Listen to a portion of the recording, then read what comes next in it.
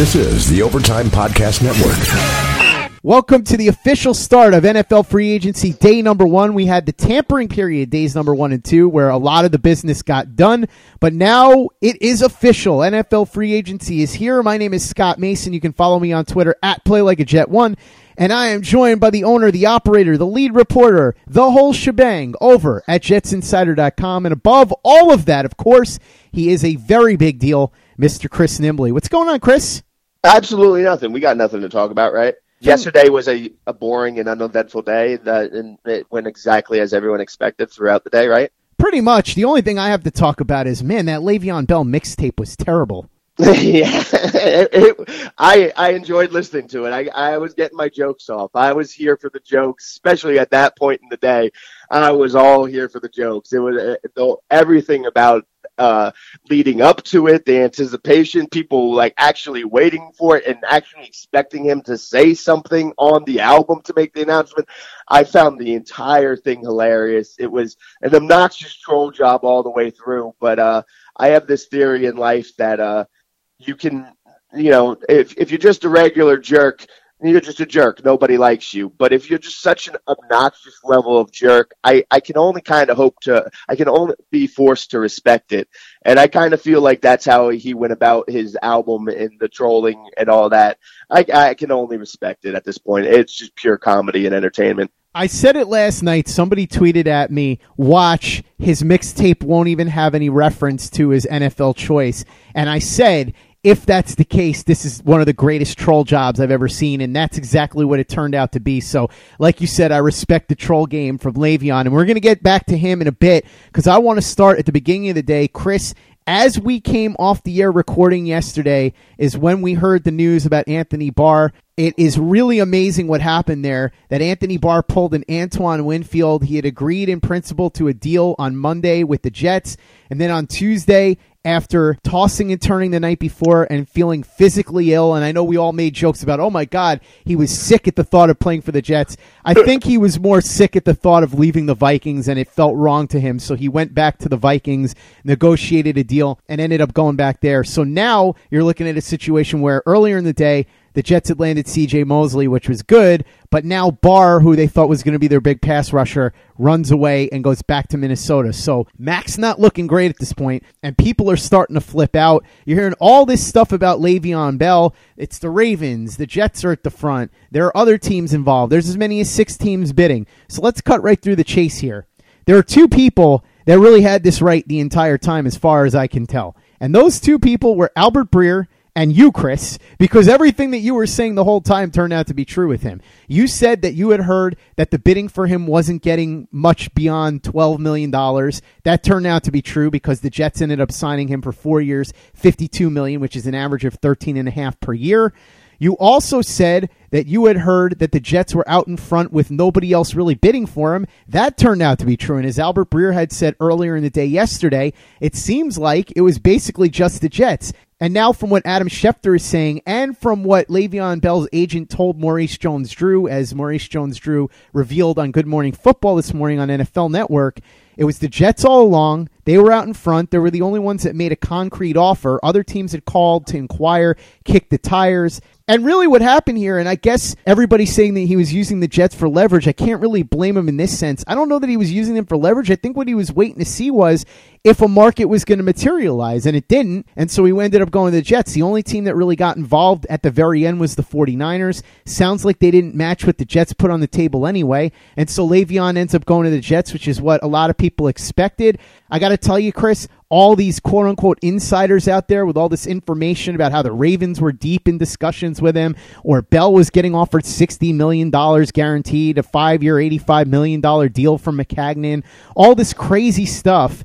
It all just turned out to be fake news, and so I find it funny that all these guys that call themselves insiders or say they have these sources, they clearly were just making things up, or they were hearing stuff from people who had no idea what was really going on.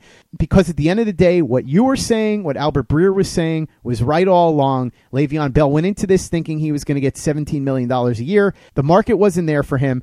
The Jets held firm on their offer. They ended up getting him for a much more reasonable price. He gets his guarantees that he wasn't going to get in Pittsburgh, and we're going to talk about that in a little bit.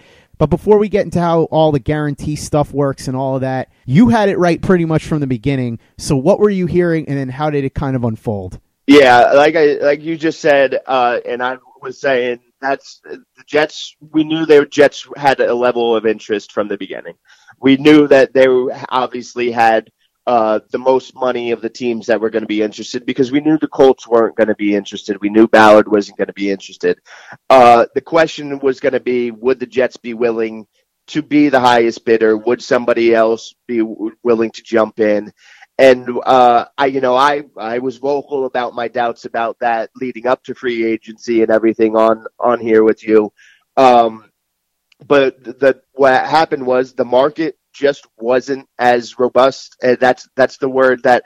It's funny because that's word one of my sources used with me, and then I saw Connor and Ralph talking about that too. So we were all apparently at one point talking about this, talking with the same source. But yeah, so there wasn't as big of a market out there for him as he was expecting, and as the Jets thought they might. The Jets thought they were going to have a little bit more competition for him, and that it was going to be a little bit more of a tougher decision here. To be able to pay him just over $13 million per, to be able to give him the $35 million guaranteed over 4 years, the Jets looked at that and said, yeah, this is a no-brainer considering the need we have for him, considering how much he can help Sam Darnold as a runner, as a passer, as a pass blocker, and considering how much money they had. That's what it was. And they had the highest offer out there. Nobody was really trying to climb up. The Anthony Barr situation happened. The Jets decided to go back, throw a little bit more money at him, sweeten the offer a little bit more. And then Le'Veon sat back, and I don't know if he was trying to, like you just said, see if more of a market would develop or try to play, leverage the Jets. Either way, I don't blame him. Get the most money you wanted. That's why you held out.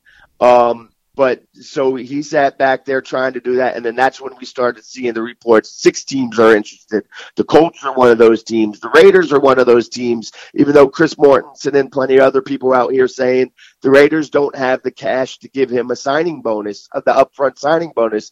They're cash poor right now, especially after giving out the deals they did. They couldn't afford them, but other reporters are still mentioning him, throwing them in there. The Bills are thrown in there, even though they just signed Frank Gore, have LaShawn McCoy and Chris Ivory, and plenty of and Josh Allen as a running back. So, they have plenty of other needs. So that you could tell that was, agent speak. They're trying to drum up the market, see if they can coax somebody else into it. And that just never really developed. Like you said, the 49ers tried to get in at the end. I haven't heard if they were how close they were, but obviously it wasn't close enough. And it does sound, there was a lot of people speculating that Le'Veon Bell was just waiting for somebody to come up a little bit because he didn't want to come to the Jets. Well, that's not the case. The money got this done. Don't get this wrong. I know you have feelings about everyone giving Jamal credit for it, and I don't doubt that Jamal did a lot more recruiting behind the scenes than we saw on Twitter. I do not doubt that at all. But the money got this done. Yeah. And the fact that he grew up a Jets fan, loved Curtis Martin, probably played a small part, made him feel better about it. But it was the money that got this done. And just understand that and accept that and realize that that's how it should be for these players. So accept that and make your peace with that. While sports can bring us so much joy, it can also bring us a lot of unwanted stress. And that stress can make it difficult to concentrate, relax, and get decent sleep. Sunday Scaries was launched in 2017 by 2 best friends and business partners, Bo Schmidt and Mike Sill. They operated a full-service bar with 50 employees and were always exhausted. They tried all kinds of products, but they didn't work. Then they started experimenting with CBD. They loved the effects and regained control of their days and nights, but they wanted better CBD products. So what they did for themselves was specially formulate CBD gummies with vitamins D3 and B12 that were super consumable, easy to take on the go, and effective. Long story short, their specially formulated CBD products and vitamins helped relieve the overwhelming angst they felt on a daily basis. So in July 2017, they named the company Sunday Scaries and began sharing their products with friends and launched their online store at sundayscaries.com. With tens of thousands of customers, monthly subscribers, and a 100% money-back guarantee, Sunday Scaries has always been on a mission to transform a worrisome nation into a chill one. And right now, we have a bonus for you. Get 25% off all products at sundayscaries.com when you use the code OVERTIME. Again, 25% off all products at sundayscaries.com when you use the code OVERTIME. This is the Overtime Podcast Network.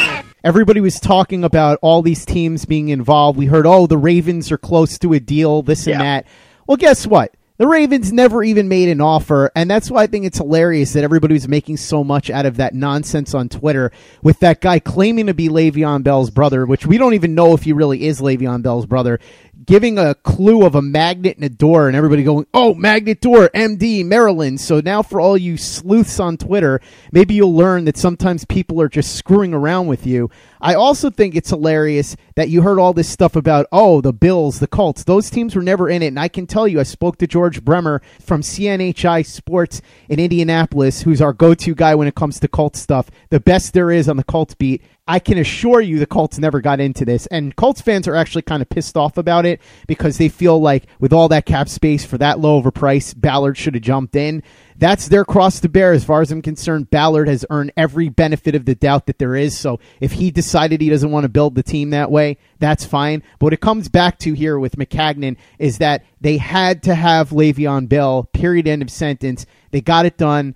And look, the market just wasn't there for Le'Veon Bell. There are people that are going to criticize him. And Chris, we're going to go into the contract specifics of this in just a little bit as well. But what it boils down to is Bell was clearly terrified of getting injured and not making all of his money and really put a premium on getting those guarantees. He got higher guarantees than the Steelers, and the reason that I say higher guarantees, because people will say, he was going to get $33 million in the first 2 years with the Steelers. Remember, those were rolling guarantees, so the only real firm guarantee was the first $17 million. After that, it was a year-to-year guarantee, and so he gets twice as much in guaranteed money. He probably ends up losing out on a significant amount of money in the long run, but for him, he felt like holding out for that guaranteed money was the more important gambit. Now, he clearly lost in the sense that he thought he was going to get $16, $17 million a year, and it didn't happen. So he lost there. And again, if we know for sure that he wasn't going to get hurt, then 100% he left significant money on the table. But Le'Veon Bell was not comfortable taking that risk. So I understand the people that are criticizing him here and saying that he lost. You could very easily make that case, but I get what he tried to do because now at least he has that $35 million. And if he gets hurt and tears up his knee tomorrow, he still has that $35 million. Yeah, absolutely. And but before I go on my mini contract rant, the Jets were the highest bidder for Le'Veon Bell, but guess what? The Jets, Le'Veon Bell has more value to the Jets than anybody else. So he's worth more to the Jets than anybody else. So they should have been the highest bidder on him. And that's what they needed. That's what they did. That because of the situation they were in, the lack of talent, the quarterback going into his second year and all the cap space, he had more value to the Jets than everybody else. So that's a good move that it needed to be done, and it got done. Now, the thing is, because this is something, you know me, I get frustrated with this type of stuff because fans are so quick to call players greedy, this and that. Even though if the fans were in the situation the players are in, and they were talking about money that was going into their bank account, they'd be doing the same type of things. So I hate when people act like they wouldn't be reacting the same way to protect their own money. And then a frustration I have with media and other reporters is they love to paint players in bad lights when it comes to contracts. They love to do the bidding of the owners and the agents to make the contracts look better than they are. That's why you always see reporters tweet out the total numbers of the contracts, even though we all know and understand that most of contracts, especially when you're going 5-6 years, is funny money. You look at that Landon Collins contract, and everyone freaked out about the total value of that contract. But half of that's funny money. Half of that he's never actually going to get to see. All that matters to the players and the teams is the guaranteed money. And look at teams like the Steelers, who it's their philosophy to not pay a lot in guaranteed money. That's their philosophy. That's how they go about things with everybody. And that's perfectly fine. That's their business practice and their philosophy. They're allowed to do that.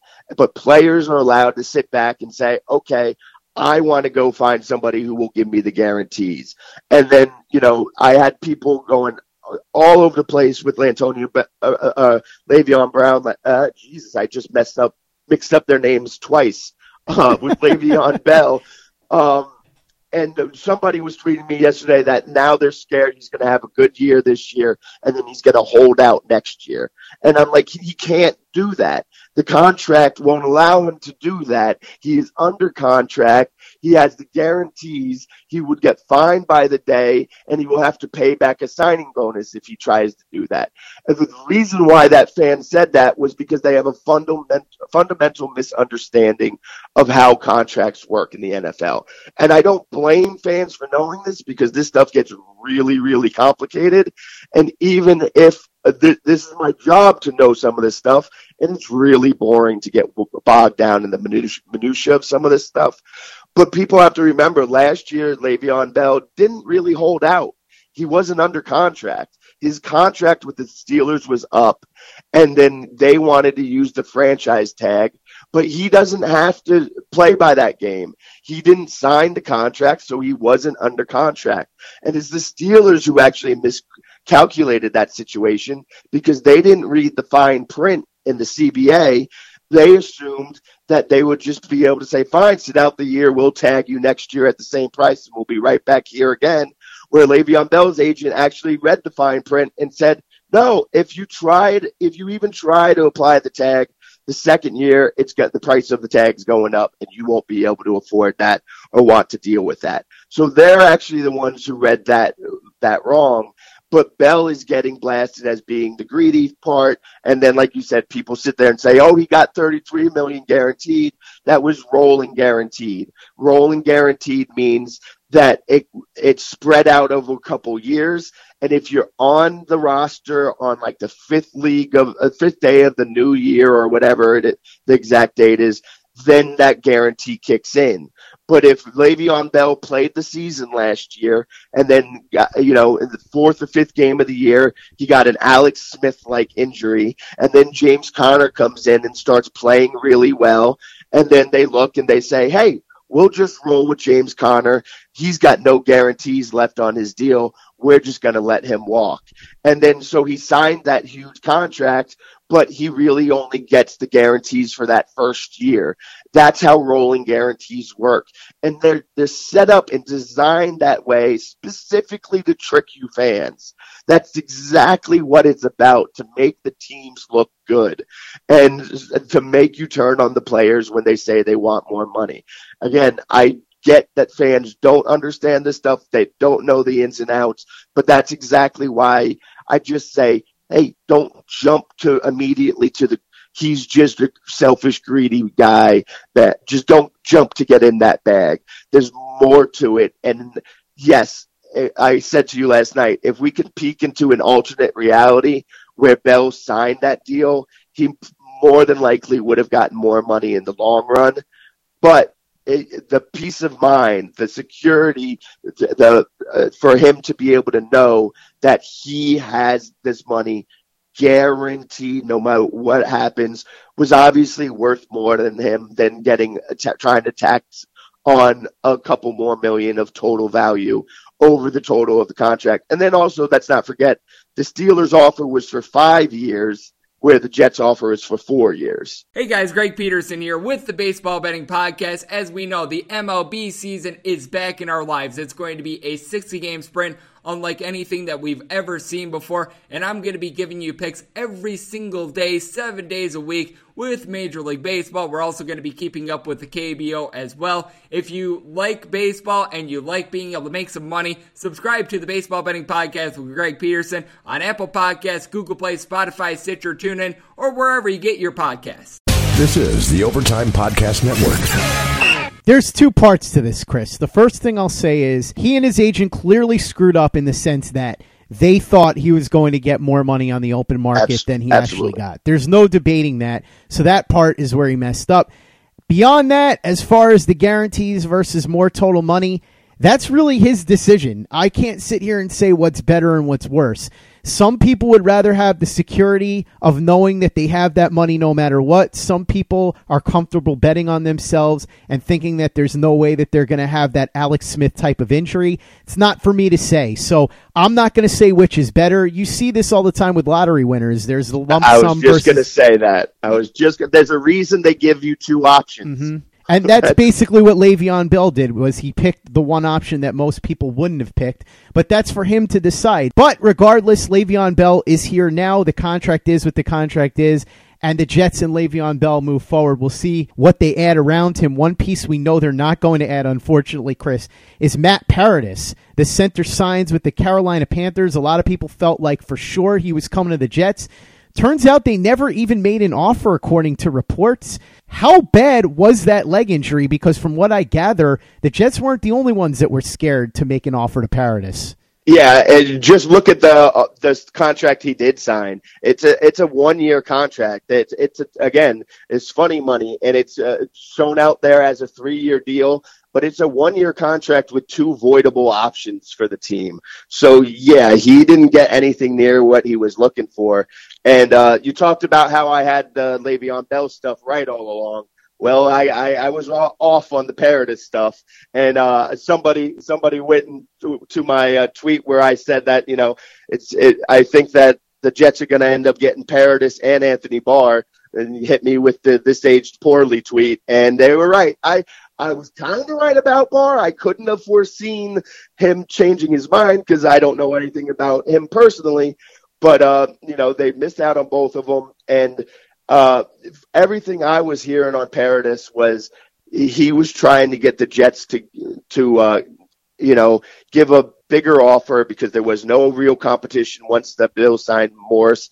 Turns out the Jets didn't even really get involved to begin with, but he was hanging around because he assumed, just like everybody did, he thought the Jets were going to go after him. He was waiting for the Jets to get involved. They never did get involved, and it was obviously you were asking me yesterday, have you heard anything more about this? And I was like, I'm not getting calls returned. I finally did, and it was definitely the leg that scared everybody. And you can look, the Broncos weren't willing to give him much to bring him back. The Panthers, like I said, they signed him to basically a glorified 1-year deal. Everybody was scared of that leg, and that's one of the downsides of this legal tampering period because they can't bring him in to let their doctors check him out and to see everything. And that makes you say, okay, well, then he should have waited until free agency becomes official and he can take visits and do that. But if he does that, there will be other teams who decide, I don't want to wait. We're going to go spend our money elsewhere. And that decreases the market for him. So the injured players are stuck in a rock and a hard place type situation. And he has to sit there and, say, okay, well, they offer me this now. I'm just going to take it. And that's how it played out. And it really doesn't matter how it played out, though. I mean, I know everybody wants to know. The bottom line is the Jets still need a center, and there's none out there available right now. Yeah, that's the problem. And I think the big issue for me here, Chris, is that if they didn't have confidence in Paradis, why weren't they a little bit more aggressive with Mitch Morse? Yeah, I haven't gotten confirmation on this, but my feeling is they had a number for Morse, and the Bills went above that number. Now, we can sit here and argue and quibble how much they should have been willing to go above that number, considering how much money they have available and how much they really do need a center. And I know we've been talking about this too off air and laughing about a lot of the takes on this. people have this misguided notion that center is some, unvaluable position that you can just pick some guy off the street and throw in there. Athletically speaking, it's the closest position on the offensive line you can do that with, but there's so much more that goes into playing center. You have to know the roles of everybody on the offensive line. You have to make the calls. You have to be able to read all the defenses and get the calls out to the other guys on the line. There's so many moving parts to an offensive line, and the center is the conductor there, showing everybody where to go. It's not as easy to just say you can get anybody to be the center, and that's where they are right now. And it looks like, they're probably going to have to hope that they can find somebody in the draft. Hey guys, this is Greg Peterson, host of the podcast Hoopin' with Hoops. Despite the fact that college basketball is in the offseason, it's never too early to get a jump start on taking a look at these teams because there is now 357 of them for the upcoming 2020-2021 college basketball season. I'm going to give you guys a deep dive on every last one of them, keep up with all the transfers in college basketball, and so much more. You are able to subscribe to Hoopin' with Hoops on Apple Podcasts, Google Play, Spotify, Stitcher, TuneIn, or wherever you get your podcasts. This is the Overtime Podcast Network. There's nobody out there. You can maybe sign Sullivan from the Rams, but he was let go for a reason. He's 33 and not all that good. I don't really know what other options you have.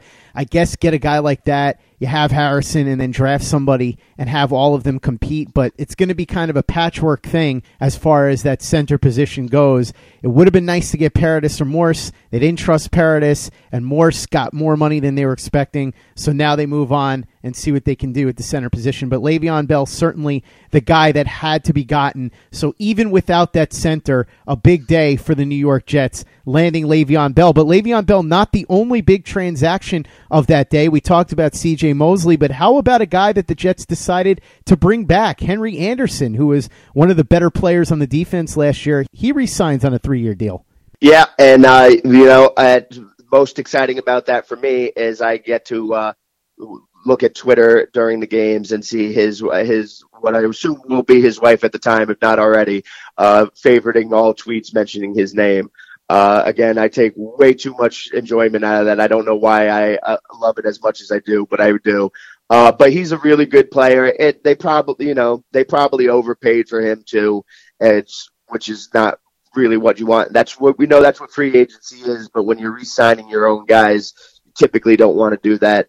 But losing out on Barr, they hadn't acquired Bell yet, and they really, really like him. They like everything about him on and off the field, in the locker room. So they were willing to bump it up and pay a little bit more for him.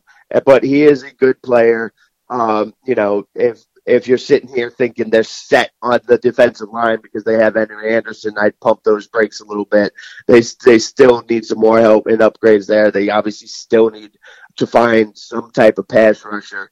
But he is a really good player, solid player who can help in a lot of different ways, versatile and all that. So it's a good move that they overpaid a little bit for. But, all in all, it's worth it.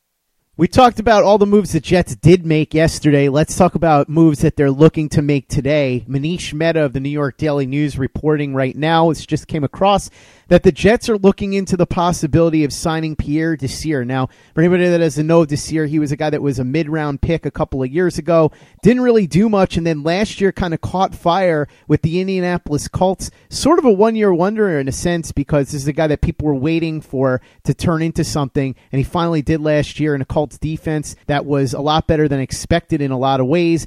The question here, Chris, is beyond all the injuries that he sustained, is he a guy that was just a flash in the pan at 28 years old, or is he somebody that you can count on? The question now becomes, if you're going to get into negotiations with him and bring him in to play on the Jets and be opposite Tremaine Johnson, just how much money is he worth based on all the things that I just said?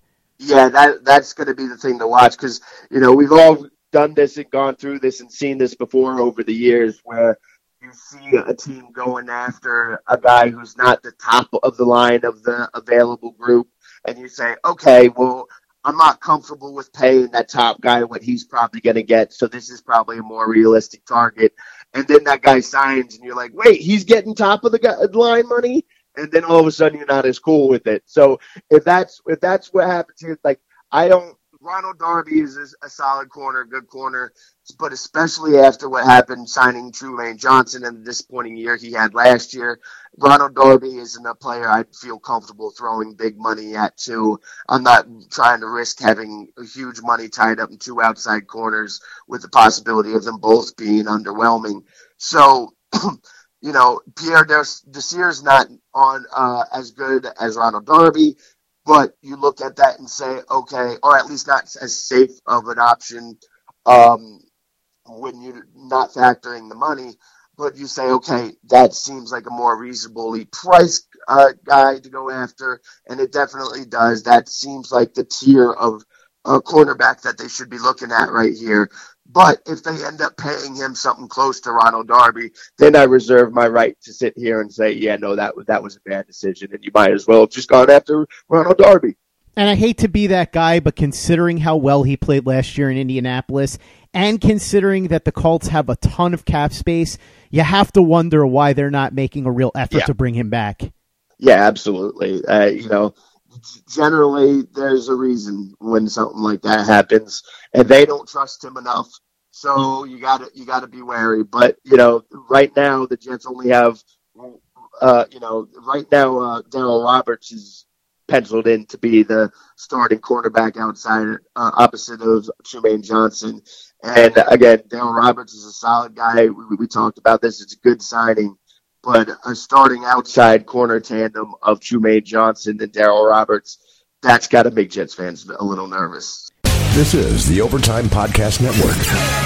Chris, now that we've gotten all the Jets news out of the way, at least for now, I'm sure more is going to pop up over the next couple of hours. Let's go around the league. Two big trades happening. We'll start with the one that doesn't involve a New York team. Dee Ford goes to the San Francisco 49ers from the Kansas City Chiefs in exchange for a 2020 second-round pick. We talked about this yesterday. We said that the asking price seemed to be a third-rounder, which is essentially what it ended up being because a next year's second is about the value of this year's third. So let's talk about this deal and what it might mean for the 49ers. Does it mean that perhaps they're not going to pick Nick Bosa number 2? They're looking to move out of there because they filled that edge rusher need. And also, if you're the Jets, especially after Barr ran away, why wouldn't you pay a price like this? A second rounder next year seems very reasonable for a 28-year-old pass rusher who's shown that he can be a 10 to 12 sack a year guy. I don't know why they wouldn't have gotten in on this. It would have filled a huge need for them. And to be honest with you, as much as I like Anthony Barr, he's more proven in this area anyway. So I'm really not sure why McCagnon didn't get in on this. Yeah, just looking at it from what it costs to trade for him, there's no explanation. There's no defending, not trying to get into it for just giving up a 2020 second round pick. Where you can start to try to defend it or explain it is the huge contract that he got. And maybe the Jets sit there and think, okay, we're going to take Josh Allen, or maybe we get lucky and get Nick Bosa, and then we will be paying him a much cheaper deal. Then Dee Ford we'd be paying Dee Ford. And again, Dee Ford really had, this was his breakout year in the contract year. Teams are always wary of that. And just like you said with the Colts being willing to let Desir go, the fact that the Chiefs were willing to let Dee Ford go for so little, because I know they have less cap space, so I understand them having to make the decision to let him go, but to be willing to let him go for so little, that seemed a little crazy. That's a little alarming. So I could see the hesitation to want to pay him that much money. I would have definitely kicked the tires more than the Jets did, but I can get it and I can understand it to some extent. But the big good news for the Jets is what you touched on and talked about. Does this take the 49ers out of the edge running? If Kyler Murray goes first, whether it's the Cardinals or somebody else trades up for him, does this make them go to Quinnen Williams now and then leaving Bosa there for the Jets? Or there's also the possibility maybe now the 49ers will look to trade out of that number 2 position. So it might not actually end up helping them in the long run. Who knows? But it's something to keep an eye on as this draft season starts to play out. For what it's worth, there are reports emerging that the 49ers are very split on Williams and Bosa, so maybe this sways them in the direction of Quinnen Williams. It sounds like they have this the same way that I do in the San Francisco front office, which is that they tend to believe that Quinnen Williams is the better player, but Bosa might be the better selection because he plays a more important position. But now that they've got Dee Ford, maybe they decide to go with the guy that they think is the better player in Quinnen Williams. So this is something that we definitely should keep our eye on, and we should keep an eye on the Giants fans right now too, because they might be on suicide watch after what just happened with Odell Beckham going to the Cleveland Browns for a first-round pick, a third-round pick, and Jabril Peppers. I got to tell you, when I saw the terms of this deal, I was like, what? That's all he got for Odell Beckham? A first, a third, and Jabril Peppers? I would have fired the guy immediately for that. How is that all you come away with for Odell Beckham? I see, get the news that he was traded, and I was like, oh boy. And like, it was funny because I was talking with a friend of mine, and I was like, there's a lot of smoke around this. It keeps popping back up, and then it disappears. And then it keeps popping back up, and it disappears. And I was like, there's something happening here. I don't know if it's going to get done, but there's something happening. And it did get done. But I was sitting here thinking, we're talking about maybe, 2 first-round picks or something that would make sense and logical. And then when I finally looked at the terms, I swear I must have read it over 74 times and being like, no, I'm missing something. Like, I'm skipping over a sentence or two. There has to be something missing from this. A first, a third, and a Jabril Peppers for Odell? I don't understand it. I can't understand how they would do that. The Giants are in a really weird position right now. I mean, they trade Olivier Vernon, get Zeitler. They seem to be simultaneously making win now moves and tank build for the future moves at the same time, all while hanging on to Eli Manning at this advanced stage of his career and paying him all the money. Just try to make sense of the Giants, what they're doing right now. Try it. I dare you. They drafted Saquon number 2 overall, which most of the world laughed at because they were going to make a run for the Super Bowl. And now 2 years, not even 2 years later, just the next year, they're getting rid of Odell. And now it's Sterling Shepard, Ingram, and Saquon that Eli has to work with. I dare you to try to make sense of this. Yeah, Chris, I'm completely lost. I have no idea what they're trying to do. Last year, they were telling you that Eli was awesome and they were going to build around him and draft Saquon Barkley, and this team was going to march through the playoffs and into the Super Bowl. They were terrible, as anybody with a brain could have figured out. Eli Manning, who's been mediocre his entire career, let's be honest about it, and has only been propped up because of those 2 Super Bowls. He's always been made into something more than he was in the first place, but now he's clearly shot. If you watch him play, he's throwing ducks.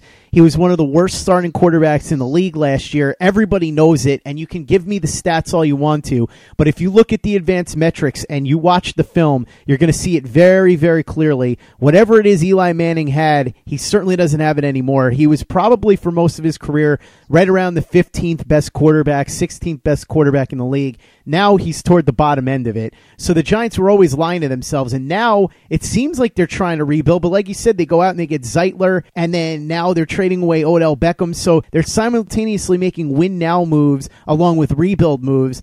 I don't think Gettleman has any idea what he's actually trying to do. He's just doing this on the fly. And then Ralph Vacchiano coming out today and saying that the Giants got rid of Beckham because he was a headache they didn't want to deal with. Listen, even if that's true, even if that's 100% true and Odell Beckham was a pain and they wanted to get rid of him, you're really telling me that you couldn't have shopped him around to other teams and gotten a better offer than what you got from Cleveland? I can't believe that. There's no way that somebody else wouldn't have given you more for Odell Beckham. Look at what Khalil Mack fetched last year for the Raiders. You're telling me you couldn't have gotten something close to that for Odell Beckham? Instead, they get a first, a third, and Jabril Peppers? This is terrible. I can't believe that Gettleman pulled the trigger on this deal.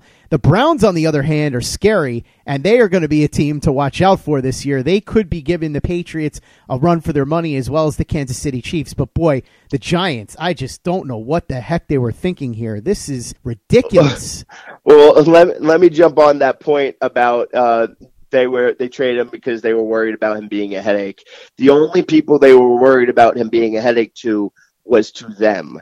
They weren't worried about how his teammates were getting along with him, how his teammates felt about him, because his teammates, that locker room, loved him. They loved his passion. They loved how hard he worked. They didn't mind his freakouts on the sidelines, because those were in-game things, because he wanted to win. The players didn't have a problem with him. They loved him. The people that have a problem with him are the older reporters, the older front office people who sit there and go, "Oh, these damn millennials." And I'm aware that Odell is younger than a millennial, but people my age and above love to sit here and just call everybody younger than a millennial and blame all the world's problems on them. And yes, the younger people do approach things differently. It's just like we were talking about Le'Veon Bell. He approached things differently. The whole mixtape thing is not something you would have ever seen 10 years ago. The world changes, but this is their own prejudice, their own hang-ups, that they want players to behave a certain way because that's what they want, when these kids are saying, no, we're going to do it our way. And everybody in that locker room loved Odell. This was a problem among the front office, the Dave Gettlemans, and some of the older reporters who want players to act a certain way. But yeah, the most fun part of this, I mean, I'm sure for Jets fans, they're going to have a whole lot of fun sitting there laughing at the Giants. But man, the Browns, ooh, man, they're going to be a lot of fun to watch. That both on offense and defense, the different moves they're making. Oh man, that's going to be a lot of fun to watch. Dorsey is a shoo-in for Executive of the Year already, and we haven't even started the season. Let's go around the rest of the league now, Chris, real quickly. I'm just going to do some quick hits. Le'Veon Bell was never an option for the Baltimore Ravens, but it looks like Mark Ingram is. It's said that the Ravens are the front runners there. Now that the running back market is clearing up a little bit, some whispers about Tevin Coleman possibly to Philadelphia. With the Odell Beckham move, Brashad Perriman, who is supposed to sign with the Browns, Perriman and the Browns got back together and said, you know what, let's call this off and go our separate ways. So Perriman instead gets a 1-year, $4 million deal from the Tampa Bay Bucks. Cam Wake goes to Tennessee. That's amazing because he spent his entire career with the Miami Dolphins, one of the best players that they've ever had, and he's somebody that the Dolphins fans are really going to miss. I still can't believe he's 38 years old and still playing at the level that he's playing at. Also, Nick Perry, as we talked about yesterday, released from the Packers. We've got John Brown going to the Bills, so they're hoping that he can be their Robbie Anderson. Latavius Murray goes to the Saints, which is apparently a strike after figuring out that Mark Ingram is not going to be coming back. You have Thomas Davis, the longtime Carolina Panther, 3-time Pro Bowler. He goes to the LA Chargers. Kareem Jackson, the longtime cornerback for the Houston Texans, he goes to Denver. Tayshaun Gibson, we talked about the Browns before. He was on the Browns and made a name for himself there, but he'd been with the Jaguars. He goes to the Houston Texans. Terrell Suggs, another Cam Wake situation, a guy that was productive for a really long time, spent his entire career with the Baltimore Ravens. He moves on to Arizona. Chris, as you were saying before we got on the air, that was kind of the Emmitt Smith move. And finally, Teddy Bridgewater, who we were joking before we came on the air, the Jets should have signed and then traded again for another draft pick. He ends up staying in New Orleans, apparently turned down a better offer from the Miami Dolphins because he liked the team culture with the Saints and the idea that he could possibly be the heir apparent to Drew Brees. I think Teddy Bridgewater made a mistake here because he could have started right away for the Dolphins and then upped his value. He hasn't played in several years. We don't know how much longer Drew Brees is going to play. And so, again, with him not being a super young guy at 28 years old, super young in football terms, obviously, as an actual human being, he's quite young. I would have made the move to Miami, but he valued the culture and would rather stay with the Saints, so that's what he ends up doing. Chris, your rapid-fire thoughts on all of these moves around the league? Well, I'll start with Teddy, and I totally get and understand what you're saying, but the thing about that you also have to consider is what is the state of the Dolphins right now. They just lost Juwan James, one of their better offensive linemen.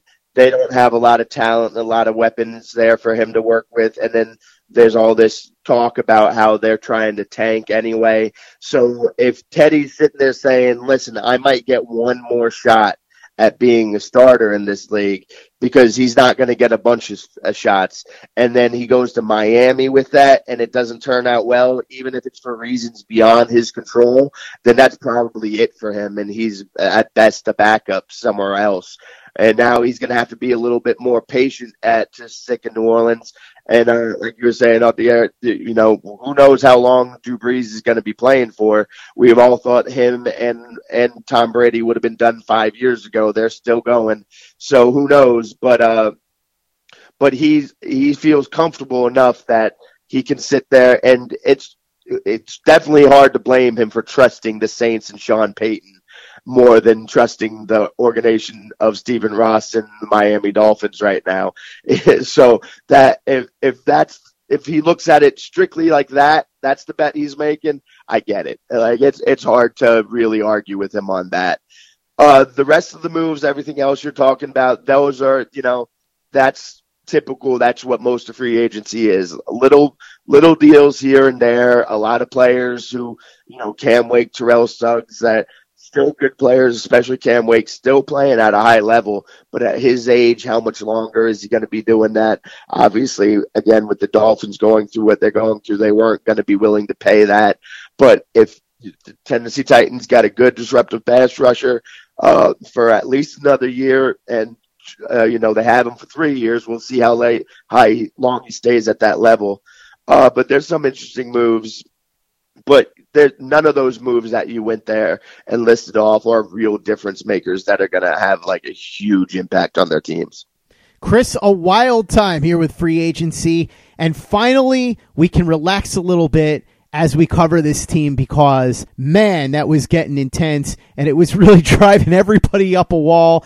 People looking for weird clues on Twitter, that whole magnet door nonsense. I still can't get over the fact that people read so much into that. And that clown KGB, we all know now that he was trolling. I think Connor Hughes, who, by the way, I should throw this in there, also did a pretty good job reporting on the Le'Veon Bell stuff. He said, I guess I can now ignore KGB on my feed from now on. So I think a lot of people are feeling that at this moment. Chris, an exciting time around here. I'm really looking forward to delving into what happens next. Perhaps tomorrow we talk about Pierre Desir.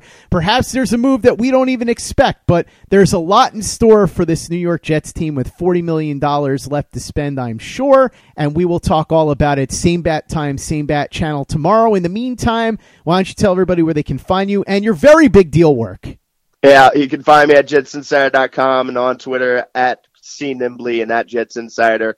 And yeah, I'll have a bunch of stuff to dissect over these next couple of days. And it's nice that at least, you know, the bulk of these signings is going to start slowing down so we can start to really examine and assess some of this stuff here. But I'm just glad that at least that, you know, my customer base that I'm going to have to deal with, you guys aren't so upset and aggy for a little bit. You guys can relax and breathe deep here and enjoy this victory, though. Like you say, you Jet fans want to be celebrating in January and February, not so much in March. Yeah, that's what I said yesterday on Twitter, and I'll repeat it here again. When these celebrations happen in January instead of March, that's when the Jets will really be winners. For now, though, we will take the victories that we can get, and Le'Veon Bell is a New York Jet. That was the guy that they absolutely had to have, and they got him. So we should all be very happy about it at this moment. Before I forget, I should also mention that if you want to learn more about Le'Veon Bell, everything there is to know, you should really go into our archives because we did a bunch of shows on him. We did a full film breakdown with Joe Blewett. We took a deep look at the statistics with Michael Nania and Benjamin Lindsay from Pro Football Focus. We went through the entire timeline of Le'Veon Bell's professional career up through this point, so his entire Steelers run, with Simon Chester of Behind the Steel Curtain, and we learned all about what it was like covering Le'Veon Bell on the Pittsburgh Steelers beat and what he was like as a player and a person with Jacob Klinger, the Pittsburgh Steelers beat reporter from Penn Live. So if you missed any of that, please go into the archives and check it out. It'll give you a much fuller understanding of Le'Veon Bell as a player and as a person. Everything you want to know is there, trust me. So go ahead and listen to all that stuff. Chris, thanks so much for coming on again. Make sure you visit jetsinsider.com. And for the latest and greatest in New York Jets podcasts, you know where to go. That's Turn on the Jets Digital and turnonthejets.com.